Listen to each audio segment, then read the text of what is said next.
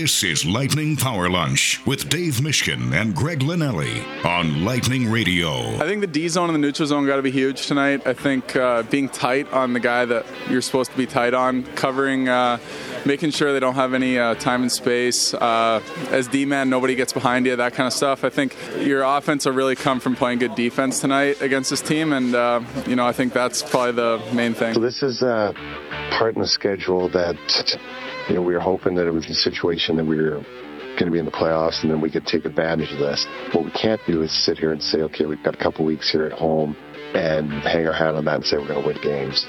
Our road trip went fairly well. We're a little disappointed in our third period in Philadelphia, but the part we have to not forget is what happened our last 3 home games here. And we got 0 points out of that. This is a place we're used to picking up points. So if that isn't an alarm ringing for us, shame on us.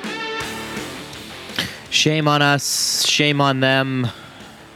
Oh, trades are happening, aren't they? Well, that was a weird segue, my friend.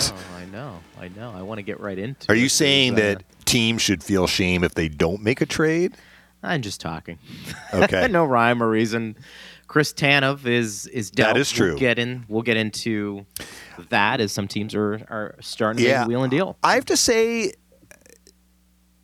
that didn't take as much as I thought it would. Was it a prospect and a draft pick?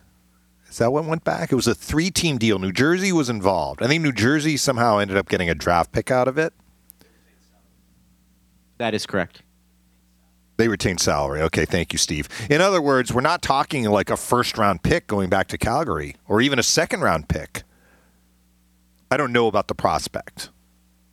But, look, if that's the market for a guy like Chris Tanev, that means the market is not, shall I say, raging hot.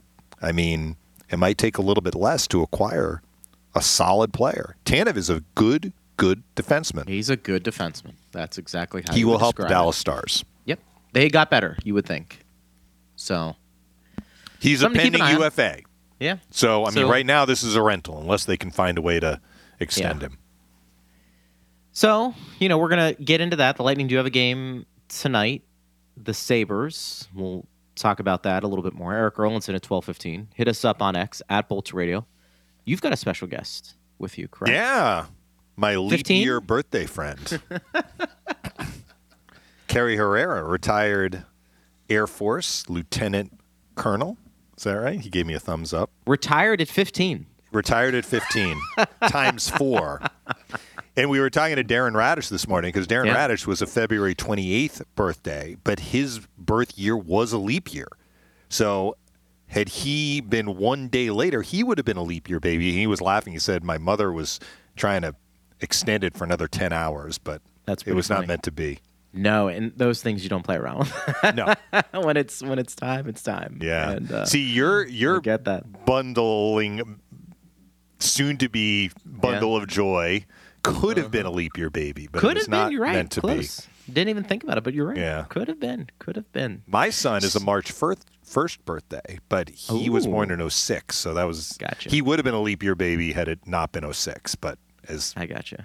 As they say, that was not in the cards. See, look at these are things that our audience. This is hard-hitting knowledge that our fans need, right? A little bit more. So we appreciate that. We're still getting questions and comments from yesterday, and I think people still on, it's like a bipolar relationship a little bit, partner. They just, a couple of games, the Lightning are looking really good, then you have maybe their most recent performance, and it's, man, Vasi's just not where he needs to be, and this is it. This is the end of the Lightning's run. Well, I will tell you about a goaltender who's playing very well right now, and that is Ukko-Pekka Luukkonen. It's a great name. Yes. UPL. That's how he needs a nickname desperately, right? He is on some kind of run. So the Sabres, check this out, Greg. Last year they were all offense and no defense. They were third in the league in offense last year, and they allowed more goals than they scored. Missed the playoffs. This year the scoring has dried up a bit. Some of that has been related to some injuries. Tage Thompson missed 5-6 weeks, and I'm not sure he's quite gotten back to where he needed to be last year. He had 47 goals. He's got 17 this year. So they're missing a lot of that production. They have been D'ing up, though, since we turned the calendar. So Luukkonen has a .934 save percentage in his last 15 starts. And since we turned the calendar, the Sabres have allowed a total of 46 goals in 21 games. They're D'ing. That's like top of the league defensive stuff. Yeah. They're now, only a -7 in the goal differential, which is for a team that's, I'd say pretty far out of the playoff picture at this point. That's not bad. No, well, they've helped just not getting themselves. scoring. They've helped themselves by defending since we turned the calendar, but they were so far back. And it's not like they're winning every game because they're not scoring as much. But how many times have you heard me say it until I'm blue in the face? If you can defend, you're going to give yourself a chance to get points, and that is what the Sabres have done. So the Lightning are not seeing a Buffalo team that is super dangerous offensively this year, but hemorrhaging goals defensively. They are seeing a tight-checking, defensive-oriented team. And in fact, the meeting they had on January 20th, it was a low-scoring game. The Lightning won 3-1. They had only 16 shots. I remember that game. The Sabres had 27, but it was just a low-chance game. And it was a 2-1 game. The Lightning got an empty netter from Calvin DeHaan at the end of the game. We may see a game like that tonight, which means that the Lightning are going to have to keep defending well, like they did for much of the road trip. And that can be tough. Going against a team who you're supposed to beat on paper, who doesn't score a ton, so it's not going to be a back-and-forth game. It doesn't excite you. It's going to be a team that wants to make it a slugfest a little bit. Those can be challenging mentally. But they've knocked off some good opponents recently. For sure. I mean, they played the Panthers really tight in their last game. They lost 3-2, but they have recent wins at Minnesota. They've beaten Carolina. They knocked off the Kings twice. I know the Kings have been scuffling a little bit, but those are impressive wins. They beat the Kings 7-0 in a home game recently. So they're going to have some guys. Buffalo is playing well. They're not going to make the playoffs, though. And for them, it's about what are you going to do next year when the stakes are higher. But the fact that they're defending well this year probably gives them something to build on for next year. And you figure that guys like Tage Thompson are going to rebound next year and have better offensive seasons. They're going to have a few guys who hit 20. It's unusual to look at somebody's roster this late in the season and not see anybody at 20. Yeah. Now, we know Tage has been hurt, and so that you would think he gets to that total. But, Dave, their leading scorer is Dahlin with 44 points. Yeah. There's struggling to score, and then there's drying up. Like, Jeff Skinner's got 19 goals. I'm sure they were thinking that production would be higher. He's also locked into a big contract.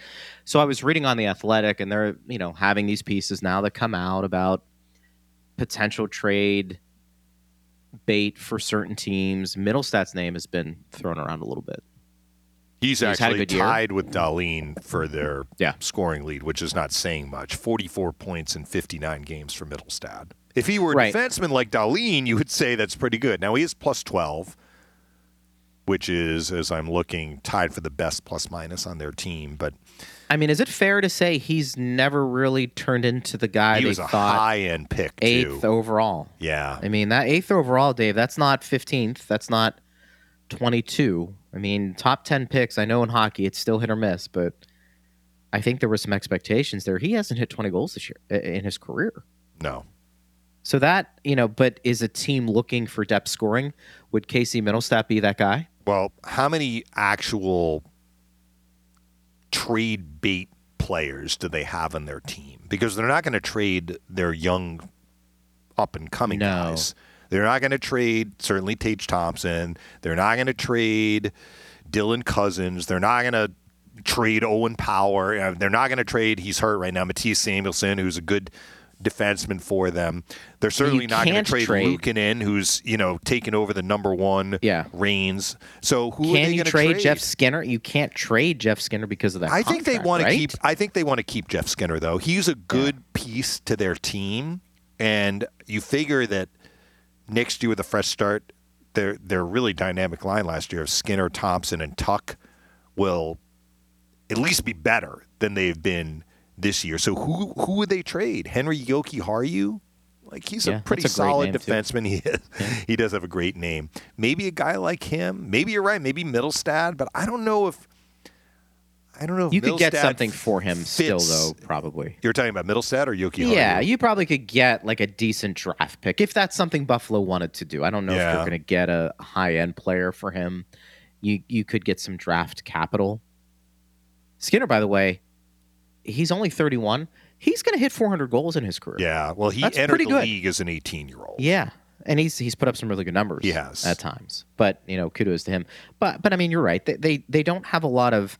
I mean, would you say their game breakers are on the back end and Tage Thompson? They have a really good young core, and I don't think they're going to do anything with that core. So what is that core? That core includes 2 number 1 overall picks, both on defense, Dahlin and Owen Power. It includes Tage Thompson, who's not young, but I mean, he's a younger player for sure. Yep. It includes Cousins, definitely. Yep. I think that they are hopeful that Peyton Krebs they got in the Eichel deal from Vegas, who's a not a number 1 overall pick, but a first-round pick. Like, he's played better since the calendar turned, and they hope that he is part of their future. And they have this Zach Benson, who is, he was a teenager, I want to say, when we saw them at the beginning of the year. Benson is, he's still a teenager. So he's actually still 18. He turns 19 in May. So he's definitely a young guy, a prospect. That's who they're going to build around. And then whichever goalie you want to pick. Is it Luukkonen? Is it Levi, who's currently in the minors? I mean, you figure one of them is going to take over the reins. All I'm saying is that if Don Granato wanted them to start defending better, they are doing it. And if they can carry that into next year, that is a good building block. I like that building block more than what they set up last year, which was score a lot, give up a lot. Well, I think you're right. Because scoring can dry up, and it has this year. And you can. And listen, for a team who may have not as much depth or experience up front offensively, it's not there yet. The one thing you can do, especially in the regular season, Dave, during this time is you can D up. Now, there are some teams who are kind of in the same area that Buffalo is in that don't defend. So I think it's a credit to the coaching staff that they've been able to get those guys to defend the way they have. Defending is hard not to do. Fun. Yeah, it's no, not that's as hard fun to as do. Scoring, but they have bought in. There's no question they've bought in. Yes, they've bought in. I'm going to do a quick search on Cap Friendly, which is being annoyingly slow for me right now. So I want to see what the Sabres have in terms of their expiring contracts. But we do have Erik coming up, and the Lightning are starting a very important homestand. That was one thing that John Cooper talked about this morning, which is the road trip was a good road trip. It was. It didn't end well, but the Lightning got 4 out of 6 points, but now they have to try and consolidate this advantageous part of the schedule. Sure. Where they got 5 games at home. They have some huge gaps between some of the games. Yep. And this is the time for them to make hay. This is the time for them to put their stamp on push to the playoffs. And hopefully by the time they come out of this homestand, they will have, we'll call it a semi-comfortable lead on the teams behind them. I think that's what you want. You want to be playing well, but you also want a little buffer where you're not sweating towards the end of the regular season. We've taken a lot of questions. Yeah. And it's not surprisingly, specifically to Andrei Vasilevsky and his workload. People thinking that maybe is he tired? Are they overworking him, especially coming off the injury? And I actually think you can make the argument he needs these games to get his timing. Now, timing, that's a generic word. It's more for he needs to feel as close to Andrei Vasilevsky as humanly possible once the playoffs begin. And the only way you do that, I think, partner, is to play him. I agree. And he's going to play. I mean, Johansson's going to get the 2 remaining games that are in back-to-back sets. I'm not sure how many more games than that he's going to get. By the way, just to put a bow on the Sabres and what they might do at the deadline, most of their expiring contracts are, well, for example, Mittelstadt is on an expiring contract, but he's restricted. So the Sabres could keep him. Like, they hold the Right. cards there. He's got arbitration rights, but still, they're UFAs, pending UFAs. Victor Olofsson, who's had a very disappointing year, and I'm not sure how much value he would have to a team acquiring him. You got Girgensons, who's been there a long, long time. I mean, he would be, at best, a depth piece. Kyle Oposo, who is their captain. I don't think they're going to be trading him. Tyson Jost, who's been in the minors for half of the season. Those are their forwards. And then their D, Erik Johnson. Erik Johnson could be a guy that could get moved because he's got a lot of experience and he wouldn't cost a lot. I don't think. He's on an expiring contract. The other D that are on expiring contracts are restricted free agents. So I just don't see the Sabres. I don't see the Sabres moving a guy with term because they're looking toward next year. And if they feel that these guys with term still on their deals can help them, why not hang on to them? But look, what do I know? I mean, I might be proven completely wrong, and maybe they make a big deal at the deadline. As a seller, I'm talking about, not a buyer. Erik Erlendsson. Yes. Erik Erlendsson from LightningInsider.com is joining us on the show. Good to be with you. What do you make of, as we get closer to the trade deadline, we saw the Stars make a move, and I've got to think that's going to intensify here the next few days. Yeah, we always wait for that first deal to be made, and then that usually kind of sets the market, and then deals start to come after that. So, I mean, look, if there was no first-round draft pick included with Tanev, maybe that's a good sign for teams like Tampa Bay who don't have a lot of assets to potentially put into any deals that they may make. Because we know that they don't have a first this year or next year, and they don't even have a second this year either. So, I expect the action to really start to pick up. We're just 8 days now away from the trade deadline, and be very interesting to see what some teams around the league do, but especially what Julian does here. Erik, we had some passionate fans writing in yesterday, upset about how the game against the Flyers ended. But what was your overall take of the road trip that, at the end of the day, look, it has to be viewed as a successful one? Absolutely. And if you were going to come home with 4 out of 6 points on that trip, they got the 4 points they had to have, right? Like, you had to beat the Islanders. You had to beat the Devils, preferably in regulation, and you did that. And look, I thought they were primed to have a good third period against Philadelphia. And then I thought the goal from Forster was a deflating goal, and you could see it in the way the team reacted to it, and probably because they're just not used to seeing Andrei Vasilevskiy give up that type of a goal.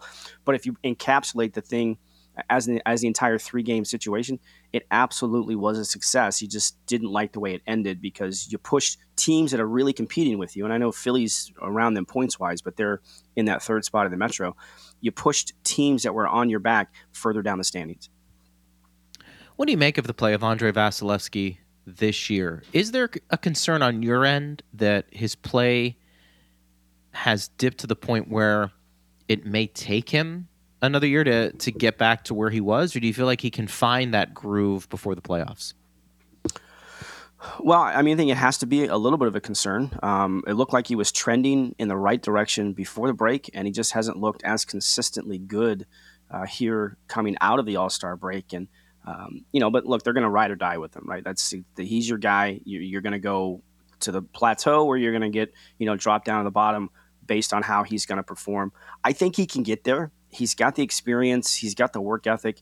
He's got that hate to lose mentality that a lot of coaches like to talk about. He'll look at a game like the one against Philadelphia and know that he could have been and probably should have been better in that game. I think he'll get it turned around. But we still have to remember he is coming off back surgery too. So the expectations with him are always high.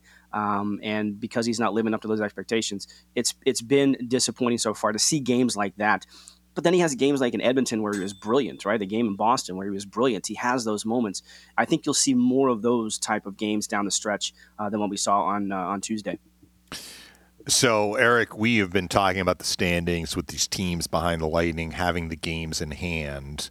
And when you have games in hand, you have an opportunity to make up ground and get points, but it also means that your schedule is going to be busier. The Lightning have played the most games in the NHL.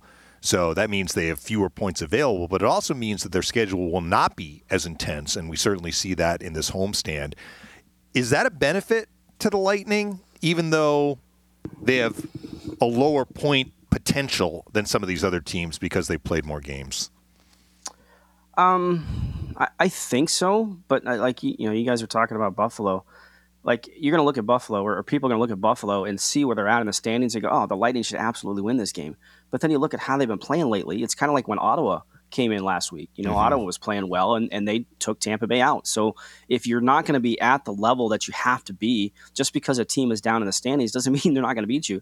There's really good players on Buffalo. They haven't had wins on a consistent basis like everybody thought they would this year, especially how they finished last year.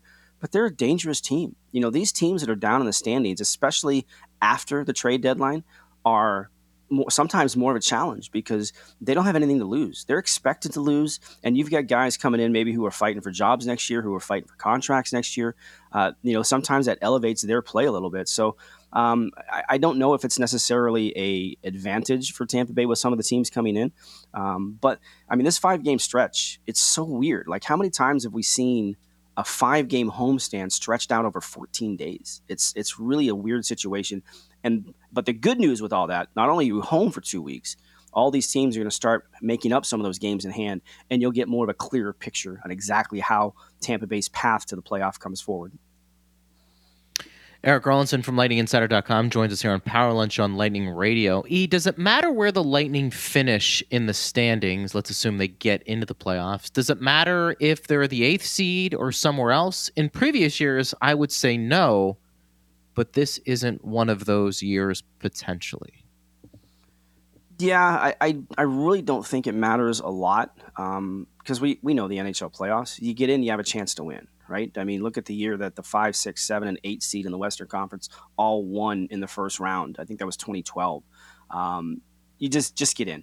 Are there certain matchups that might be more favorable to Tampa Bay? Probably. And let's face it, they're not going to start on home ice. They're not going to climb up to the second spot in the division. So you're going to start on the road no matter what.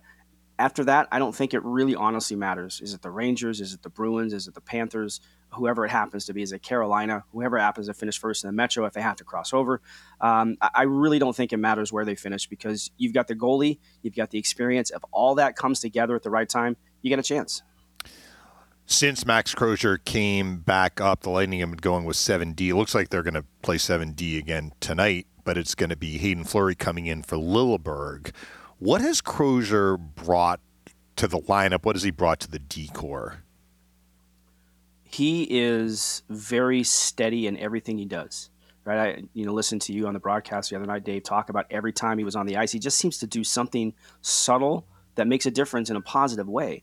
And when you're a young defenseman and you can continue to do that, boy, you're going to have an opportunity to turn some ice time. And the fact that Crozier is going to stay in tonight kind of indicates how the team feels about him. He just always makes the right play. How many times we say that about Anton Strawman? He just makes the right play. He's so poised. There's a lot of that type of game, I think, in Max Crozier from what we've seen here in the early going. And if he can continue to build on that, it's going to benefit him and this team. When you take a look at the forwards for the Lightning, Connor Sherry's been a target for a lot of fans. I think for him coming to a new team, pressure of trying to perform with that contract and then being injured, it's all kind of snowballed for him. The Lightning are hoping he regains maybe his form that made him a reliable scorer. If not, is he somebody who'd be a trade candidate? You could say, well, who would take him? But then again, would the Lightning just try and maybe move on from the experiment and say, okay, it didn't work out here, and if we have to eat some of the salary, we will? Well, he is on a 3-year contract. Obviously, this is year 1, and he's got a no-trade clause. So, he would. Other than that, he's really tradable. Yeah, it's a challenge for sure. I think they're probably more looking forward to maybe Connor finding his game. He needs a goal in the worst way. I think a goal for a player like Connor would do wonders for his game. Just build that confidence back up, even for a player who's accomplished what he has and everything he's done in his career and in the playoffs, everything like that. Could he be a candidate for another team? Possibly, but he would have to agree to waive that no trade clause if he wanted to do it. you never know when those situations come up. But I would have to say you have to hope that Connor finds his game. So, Eric, we've been talking about the MVP vote, which I do not have a vote for the MVP. You do, because you are a member of the PHWA. This is going to be a very interesting race because certainly you have Kucherov, certainly you have McKinnon, now you have McDavid, who has some extra games to make up ground in the points race. You also have Austin Matthews, who's far and away going to win the goal-scoring title. And Greg has mentioned Sidney Crosby, who is having a terrific year and maybe single-handedly keeping the Penguins within range of making the playoffs. You get 5 votes. Assuming there's not another player that I'm missing, and most of the votes are going to go to those 5 players, is the winner, is it going to come down to kind of the order that people put their votes in?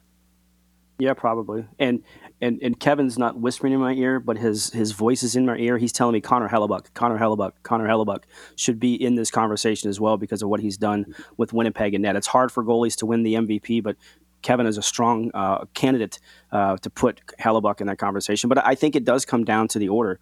It's who's going to get the most first place votes, and it's going to be a tight race. It's with 2 Canadian based players in it. Obviously, Canada has a little bit more of a they don't have more voters, but they have a sway over voters a little bit. So you don't wonder if that would factor into it. I hope not, but sometimes it does. It is going to be a close race. I don't think we've seen something this close among a lot of players. There's been a couple of guys you can say, okay, he's a clear 1 and a clear 2. Those 2 guys are going to figure it out. But when it's this type of a list, it's going to be interesting to see what the vote totals end up being once we get to June and it's all handed out. What's going on with Braden Point? The numbers suggest he's doing pretty well, but the eye test maybe says it's just feels like a little off. What do you think is happening there? I just don't feel as good of a season as he's had. He's not scoring from that slot spot, right, on the power play. He just hasn't converted enough of those opportunities when he had them. But like when you watch him skate, he's not being as forceful with the puck, I guess is the best way to put it. We're not seeing him attack defenders the way that he can with his speed and his shiftiness that he can do to get around guys. I think of the goal he scored against Seattle last year, the goal he scored against Montreal. We haven't seen him even try something like that. And it's you would hope that he would take that next step. You would hope that the new confident Braden Point that we saw last year would carry that over into this season. I don't know if he's got something nagging him. I haven't seen anything, that would prevent him from thinking about trying to make those things. I just want to see him attack the defense more because he really backs guys up with his speed when he's coming north-south. You always go north-south with your analysis. We always appreciate that about you. North. He does not go south with his analysis. Well, hey, I've been doing shows with E for 10 years. What are you talking about? No, it's all good. E, we appreciate you, buddy, and we will catch you at the rink tonight. Sounds good. Be well, boys. Thanks, right. Eric. Eric will join me throughout the broadcast tonight as well, and we always look forward to that. Isn't it interesting that he said there aren't more voters from Canada, but they have sway? Isn't that interesting? Like, the writer in San Jose is going to be swayed by what somebody in Toronto thinks. Well, they shouldn't, because I've told you about everybody in Canada sometimes has, their head, where. But, to me, they shouldn't, but they do. And that was a good segue to the tweet the text that Austin just sent us. Right? Yeah, he did from the Odds Makers? Is that right? The tweet, he says, players currently most likely to win the Hart this season by the odds. Austin Matthews, a plus 175. Nathan McKinnon, plus 250. Nikita Kucherov, plus 275. And Connor McDavid, plus 400. So the lower the number, in this case, Matthews, plus 175, the greater the odds. So that is a little interesting because we haven't heard his name as much just because he's not in the points race, but he is scoring goals like crazy. And look, you want to make the argument that the Maple Leafs wouldn't be in the position that they're in if not for Matthews? I'll buy that. I mean, don't you think, though, that's kind of how the argument should start? Yes. Where would you be without this player? But it's hard to imagine that alternate reality. because the For player sure, but I is feel like there. that's life in general. We do a lot of projecting. There are hypotheticals, but I mean, and then if you're just going to go based off of points, it would be Kucherov. Right. Do you think points are more valuable than actually a guy who's putting the puck in the net himself? It depends on how many goals the leading scorer has. Yeah. Matthews has 52. The next closest guy is Zach Hyman with 40. Yeah. So, and it's not like Matthews is playing with Kucherov or McDavid, feeding him pucks in an area where he can convert. I mean, yeah, he plays with really good players, but he's doing a lot of the work to create scoring chances himself. If you've watched him play, you see that from him. He skates into space and he shoots it in. He's still 8th in the league in scoring, so it's not like he's points 25. Right. Yeah, points wise. So, yeah, he scored more than double the goals than he has assists. 52 goals, 25 assists. The expectations were high for Colorado coming in. I think it's fair to say the expectations, whether you buy it or not, were high for Edmonton coming into the season. All right? We always have high expectations for the Lightning. But the narrative around the team beyond Tampa Bay was that down year. Maybe not a Stanley Cup contender. Kucherov's leading the league in scoring. By that logic, you could make the argument if you think the Lightning aren't on par with the Colorado or some of the other teams who you think are equipped or better equipped to win the Cup this year, Kucherov is doing all he can in a quote-unquote down year for the Lightning to get his team into the playoffs. I actually think that gives him more mustard, to be that guy. And look, if you finish, I don't know what the numbers are, Dave. Maybe Austin can look this up and the 15 other staff members that we have for the show. That whoever leads the league in scoring at the end of the regular season, how often do they win the MVP? Well, usually they do. It's not always. Usually. But we're going to have the goal-scoring leader. It's going to be Matthews as a different player than the Art Ross Trophy winner for leading the league in points. And that's why I asked Eric about the order. This may be a year. We're going to see not who voted for whom, but we're going to see who got how many first-place votes, second-place votes, etc. And you get like a first-place vote carries more points than a second-place vote. That is correct. But when we see the voting at the end of the year, you don't want to include Crosby. You want to include Hellebuck. You want to include a fifth guy. I think it's those four for sure. We may see the player that gets the most first-place votes may actually not win the trophy. Because if the first-place vote total is close, that winner maybe just got more second-place votes. You know what I'm saying? Sure. Like, it's almost, if you do really, really well across the board, whether you're not getting a first-place vote, but you're getting a lot of second-place votes. Yeah. And maybe the guy who got the most first-place votes got a bunch of fourths as well, which could happen. I mean, it's almost like, what's your ice cream preference? Like, you may put them in a different order. It's going to be a very interesting race this year. Yeah. But, for the way we watch Kucherov on, a historic run, it's hard to look at a more dominant offensive player than him right now. And what he's doing for this team, which factors into the other discussion, where would the Lightning be at times without Kucherov? And I think if the Lightning can get into the playoffs of the teams that we are talking about, Edmonton had a terrible start, but the Oilers are well-positioned to make the playoffs. The Leafs are well-positioned to make the playoffs. The Avs are well-positioned to make the playoffs. If the Lightning get in, I think Kucherov will get higher votes. I'll put it that way. He may not get first-place votes, but he will get higher votes based on the fact that people will say, without Kucherov, the Lightning would have missed the playoffs. And maybe these three other players, we couldn't make that same argument. Sure. Because they made the playoffs with some real estate behind them.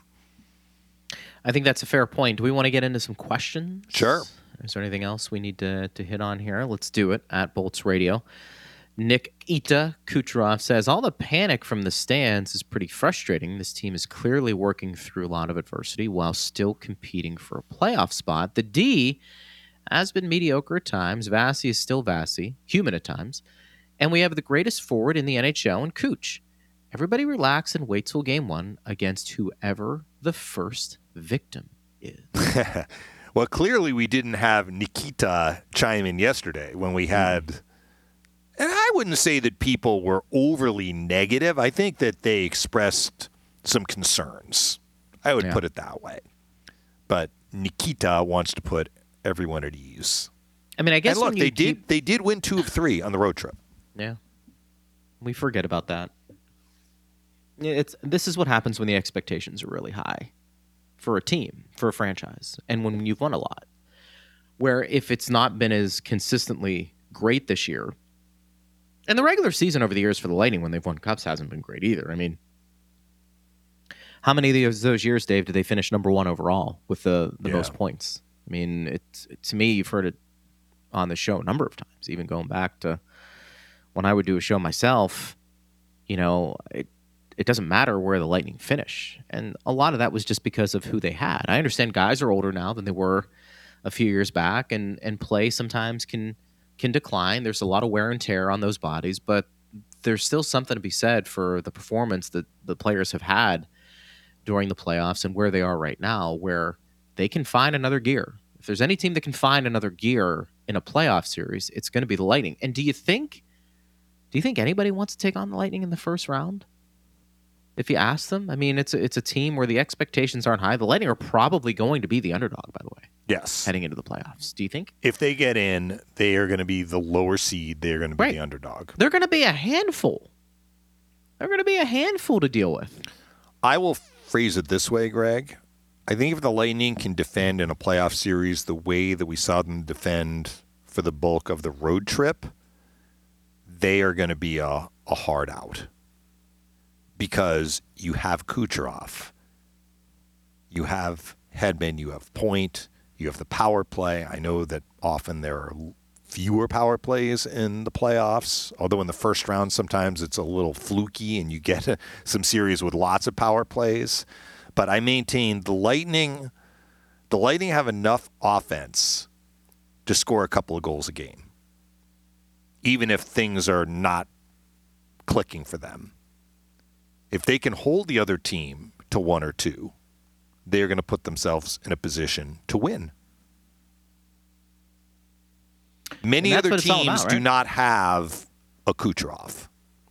Now, look, the guys that we mentioned are on teams. They have players like that. But the Lightning are going to see Colorado in the playoffs. If they see Colorado, it's going to be in the final again. They won't see McDavid. Same deal. Could they see Matthews? They could, but right now I think that would be unlikely in an early round series. So they're probably taking on a team that doesn't have a game breaker at the level of a Kucherov. They don't have a game breaker, and I'm sorry, I'm not willing to question Vasi at this point. They don't. Mm-hmm. Most teams don't have a goaltender of that pedigree. But it comes to defending. So if the Lightning are going to play, that's true, are going to play a loose defensive game, or not, maybe not loose, but not as tight as they need to be, that's not a recipe for success. So I think that's where kind of the balance is going to tip one way or the other. And I think the Lightning can beat any team that they see in a playoff series if they can keep the goals against number down. Sure. Which is why it was really encouraging to see them play the way they did on the road trip. Al says, this is from yesterday, he said, sometimes it's hard to get the point across in 280 characters. We, the fans, are doing the best we can, and I think you guys do a good job of figuring out what we're trying to say. The Lightning were never prepared to play, especially Vasi. One of those games where the Lightning got pass-happy early and never got going. No shots, not strong on the puck. They just wanted to go home. I don't think that's true. If you're talking about the last game, Al, which I think you are. Maybe he needed more characters to get because we thought the first 2 periods we were pretty disagree, good. Al. Now, look, I give credit to the Flyers for how they defended. The Lightning, I hesitate to use the word dominated. They didn't dominate the second period, but they definitely carried play in the second period. What did they get out of it? Not enough. Is that because they were pass happy? I'd have to go back and look at it again. I thought the Flyers dug in defensively. That was a low-scoring chance game for both teams until the third period. But you know what? That's okay. You're finishing a road trip. You're in a low-scoring, low-chance game. That's fine. Try and get out of that game with some points and go home. And they were in position to do that after 40 minutes. So I'm not going to quibble with what happened in the first 40 minutes. Did they generate a ton of scoring chances? No. Did they give up a ton of scoring chances? No. You're going to get games like that. That's actually what you might see in the playoffs. I don't think that they were just looking to go home, Al. I'm sorry. I disagree with that. Things unraveled on them in the third period, starting with that opening minute goal from Forster. Which we talked about. Yeah. I mean, the notion they were looking to go home, I think maybe you buy that argument, Dave, if they come out and they're just loosey-goosey and they're giving up 5 goals in the first period. And you're like, all right, yeah, this team just wasn't ready to go. I think by all accounts, they felt pretty good about the first 40 minutes. It's not going to be perfect. It never is. I mean, how often do you talk about, and I talk about, the 60-minute game. It's an illusion. Mm-hmm. It's hard. But the Lightning threw 40 minutes on the road game against the Flyers, who, look, is that game going to change your tune for some out there who thought it was a bad loss if the Flyers make the playoffs? It's a playoff team right now. Well, I think the fans wanted to see the Lightning generate more. That's my guess. Yeah, you can't argue with how they defended in the first 40 minutes. Offense comes and goes. And every game has its own feel to it. They were in a tight checking, low-scoring, low-chance game. And, oh, by the way, tonight's game might look very similar because the Sabres are defending really well. And if that's the case, the Lightning cannot get greedy for offense and leave themselves exposed defensively. No. You have to play the game that is in front of you. The game against the Flyers through 40 minutes, I think, Dave, showed us that the Lightning can defend at a pretty high level. I think what it showed us as well, and it's something we've reiterated on this program, if they can upgrade their offense in some capacity at the trade deadline, I would do that. Because offense does come and go, but it's always good to have a lot of offense. That way not everybody goes on a cold streak. It's why Connor Sherry has been such a lightning rod for criticism this year. It's because he was supposed to provide that depth scoring. He was supposed to be the guy that if Kucherov's having the career year and Braden Point's having a good year, that you could go to Sherry on a third or fourth line and say, can you give me 10? Can you give me 15? Now, the Lightning have had some other guys there who have picked it up. Asimon probably comes to mind, and Glendening for sure. But, Jeannot's been hurt. He's been a little more inconsistent. I think Sherry's the one guy. You look at all of this and say, okay, really, we weren't anticipating this many games in to have one goal. Which is why I think when you factor in some of the struggles they've had offensively this year, consistently, I think addressing the depth scoring is a bigger priority. Maybe I would feel differently if the Sherrys were performing higher, maybe even Cirelli to a smaller extent. But I think that's kind of where I sit. Maybe Julian Brisebois agrees with you. I actually think getting I'll call it a depth forward. I'm not saying a bottom six grinder. I mean, what you're saying is you want to see somebody who can help fuel the offense, but you're not talking about a guy that's going to break the bank. And I'm not talking Jake Gensel. Right. I think that there are probably more players like that out there available than defensemen. Let me ask you this. I think there are defensemen out there, but I agree. I think that it's probably a more doable deal to get the sort of player you're talking about. Would you take a Lars Eller? Well, I'm not sure how much offense he's going to give you, but he is a very solid defensive forward. Good on faceoffs, can kill penalties. He's got 11 goals this year. He's played well for Pittsburgh. He's on an expiring contract. You're assuming the Penguins are selling. I'm assuming I'm assuming that's what they would do. But like a player like that. Now, I mentioned to you, Palmieri? That might cost you a little, but that guy's got some pop. Or Henrique, I think. Or I'm sorry, Henrique. Yeah. I'm sorry. I don't think the Islanders are moving Palmieri. No. Henrique's got a lot of pop. in his game right now. That would be interesting. And I'm sure there are a ton of players out there who are being made available where we have no idea who they are. I just threw a couple of names to give you some context with ability. Mm-hmm. Would that excite people? And I think a player like that, depending on what you have to give up to get him, and I'm presuming it's not going to take that much to get a player like that, I think you can live with a player like that who is a rental. For sure. More. I think the Lightning have to pay to get a defenseman, and I think defensemen tend to cost more, which is, like Erik said, it was a little surprising, honestly, to see that the Stars were able to get Tanev for, again, I don't know about the prospect they sent back. Maybe he's a blue chipper, but I felt like that was kind of a low price tag, honestly. Typically, defensemen cost a little bit more, and if it's going to cost you a little bit more, I think you're less interested in doing a strict rental. If it's a depth forward who can chip in offensively, and maybe that player plays in your bottom six, maybe that player plays in your top six, and somebody in your top six goes to the bottom six, which is kind of what we're talking about. Correct. Spreading the wealth through the lineup. Maybe you're a little bit more amenable to having that player just for the rest of the season. Again, it depends on the cost. Absolutely. Also, it depends how much you like the player, and can you get the player re-signed. I think Julian's going to do whatever he can to upgrade the roster. And if that means he just adds more quality on the back end, even though we think maybe there's a little bit more quality depth there, I think he'll do it.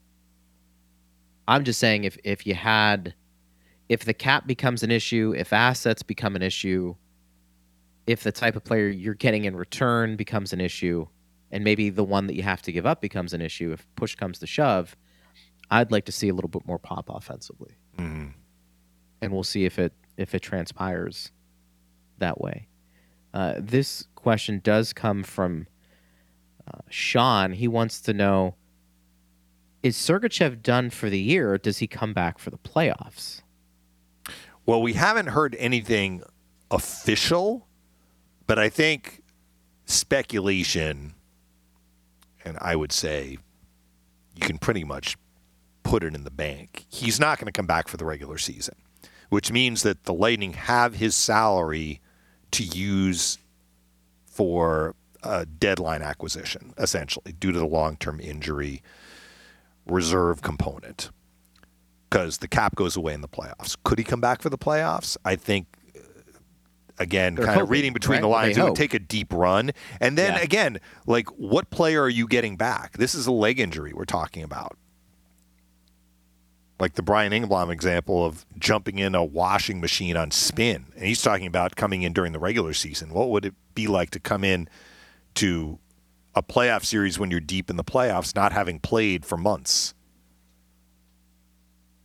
We should. That was what we heard about Dougie Hamilton with the Devils. Right. Dougie Hamilton is out for the rest of the regular season, which is why the Devils have all of this cap space to maybe make some trades, and could come back maybe in the second or third round if the Devils get in and if they advance that far. But what player are you actually getting back? Is that player going to help you?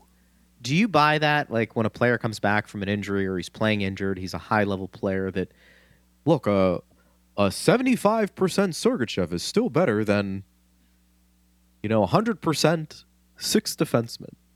And I think it's cute to say that, and I'm not saying it's just Sergachev, because that gets thrown out all the time. Mm-hmm. I do think with parity today, I'm not sure that applies all the time anymore. All right, so here are a couple of examples, and you can read into these examples what you want. Braden Point in the 2022 Stanley Cup Final came back for the first two games. He was not at 100%. Correct. Whatever you want to call it. 75% was probably less than that, honestly. Yeah. Would you say that Braden Point at 60% is better than anybody else coming in? The answer was no. He only played the first two games. Here's another example. So that was like a leg injury, right? That would affect his skating. Braden Point's game is predicated on being able to skate fast, right? Correct. So that hurt him in the area where he is at his most dangerous. So when we're talking about Sergachev, we are talking about a leg injury. So again, what's his skating going to look like if and when he's able to come back? I'm going to give you another example from this season, regular season. Tage Thompson. Tage Thompson breaks his hand or suffers a hand injury, wrist injury, whatever it is, blocking a shot. So look, he's able to skate. He's able to keep his conditioning up. He didn't miss as much time as some guys have missed with that sort of injury. He comes back, but what's Tage Thompson's game? Shooting the puck. I don't think it's shocking. I don't think this is the only reason. Yeah. But why is he 30 goals behind his total last year? Now, again, he's got games left to add to his total. But he had 47 goals last year. He has not had anywhere near to the kind of successful offensive season that he had last year. I said 30 goals behind. Where is he? I think you just brought up a couple Yeah, he's 30 goals behind. He's 17 goals. So look, you might say, well, Tage Thompson, he can skate, he can play, we want him in the lineup. But if he's affected in how he can shoot the puck, then in that case, if you equate it to a playoff series, I mean, he's going to play. If he can move around the ice, he's going to play. But, just saying a 70% Tage Thompson is better than somebody else, if Tage Thompson's shot is not as unstoppable, that makes a huge difference to how impactful he's going to be for your team. I would agree. I think that all makes sense, and that's why I think we have to sometimes, there are just a couple of players who I think can overcome the injury at a lesser percentage and still beat out, somebody who might be operating at a high level health-wise, and you still feel pretty good about that same level of production. It just doesn't happen as much today because of all the parity, and I think how close players are in talent this year. But I do think the Lightning, to put a bow on this conversation, if you can get some depth offensively, do it. Yes. And then you hope guys like a Braden Point, the Andrei Vasilevsky, anybody else you think maybe has not been as good in this year in terms of previous years, there's always that chance. All of a sudden, things just kind of align, and the Lightning become that team where, wow, you really don't want to face. I think the Lightning are looking to be aggressive at the deadline, and there are a couple of things I'm going to bring up. So first of all, Coop was asked, John Romano was here this morning, he asked Coop about the decision to go for it at the deadline, even though it might mean that you're giving up future assets. And Coop's response was, this core of players that we've had over the last 10 years, they're not going to be here forever. You want to take advantage while they are still productive. So that's certainly not a tap the brakes kind of answer. I know he's not the GM, but that's what he said. And then the other example I'm going to give you is there was an article on the Lightning's interest in Noah Hannafin. I think The Athletic had it. We were talking about it, I think, off air yesterday. And the writer made the point, I think it was Sean Gentili who wrote the article, like, how could the Lightning make this happen? And his point was, you give Julian Breezeball $7.5 million in cap space to work with, and he knows there is a player out there that can help his team, and that player is reportedly interested in coming to Tampa Bay. Don't put it past him to figure out a way to make the deal work. If you're removing the money complication part of it. He's right. Julian has gotten very creative at the deadline in past years to add players. That's why everybody who talks and is still questioning, they like to talk, they'll say dollar in, dollar out. And that was a very popular phrase a few years back. But if you have no cap room, it has to be that way. Understood. But I guess to me, it was just a way of saying Julian couldn't make the move. I think Julian will make a move.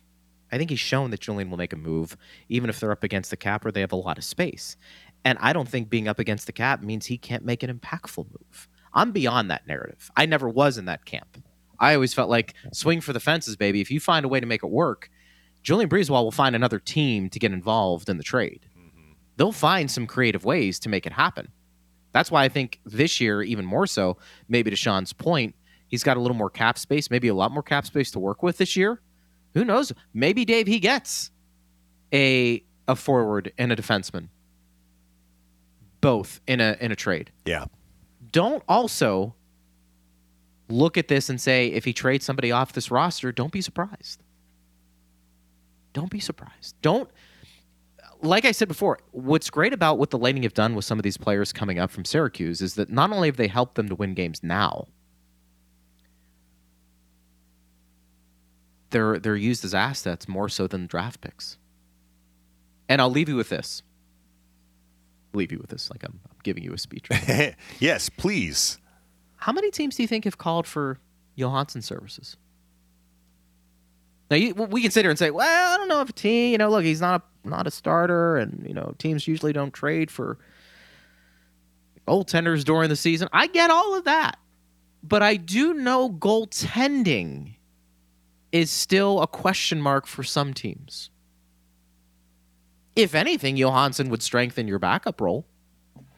For a team who is trying to win now, and the Lightning are in that category, but if you feel like, look, we're riding with Vasilevsky, and I get it.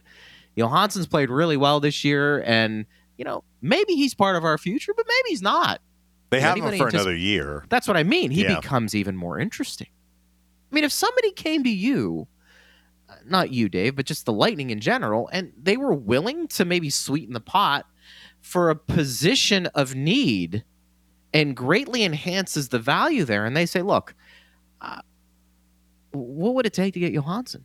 You have to listen to that, don't you? You just do if you're the Lightning, because you're in a win-now mode. And you get creative with the resources you have to acquire that talent. Why not the backup goaltender? I think all hands are on deck at this point.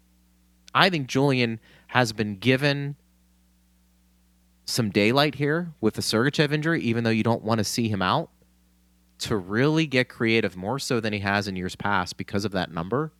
I'm really anxious to see what he's going to do. And I wouldn't be surprised if he makes an impactful. Maybe it is Hanifin. And if it is Hanifin, that's an impactful move. Yeah. That is an impactful move. I have to believe if the Lightning somehow, some way get Hanifin, this is not a rental. That's kind of building on what I was saying a few minutes ago. No, which makes it even more exciting. Yeah, that would be a player the Lightning would want to figure out a way to keep. Yeah.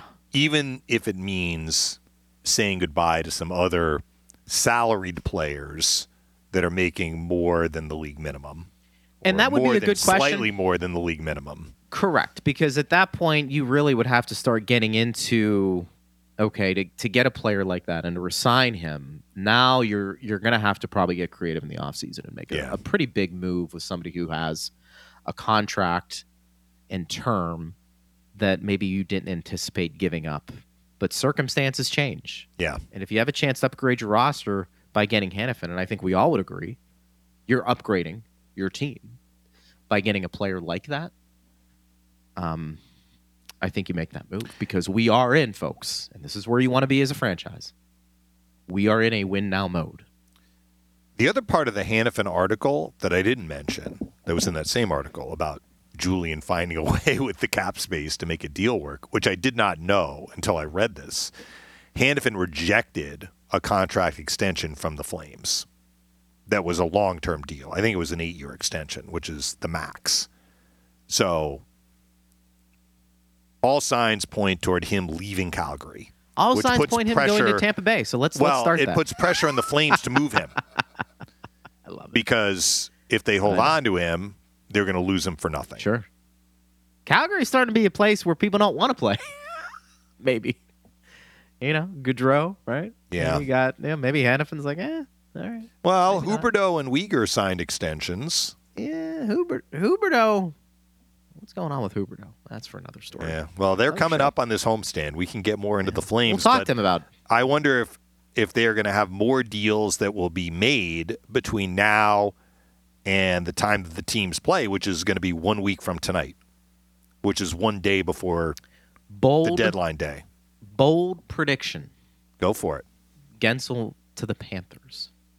That is a bold prediction. Do the Panthers have the room to add him? I don't know. But there have been some rumblings on that where they want to upgrade. Yeah, you can be creative, too, and have a team retain salary. You can figure out a way to make it work, I guess. And he's on an expiring contract, too. So, that might be one of those things where you work out a long-term deal afterwards. But we'll see. We'll see how it plays out. All right, partner, I'll catch you tonight. Appreciate you. Yeah, we'll recap tonight's game tomorrow as well. Love it. Thank you, sir. Thanks to all involved who listened to the show. Thanks to Steve Versnick. Pre-game will be at 6:30 tonight. Puck drops at 7. And we'll have the call for you. And then we'll be back at it again tomorrow, noon to 1, breaking down this game on Lightning Radio.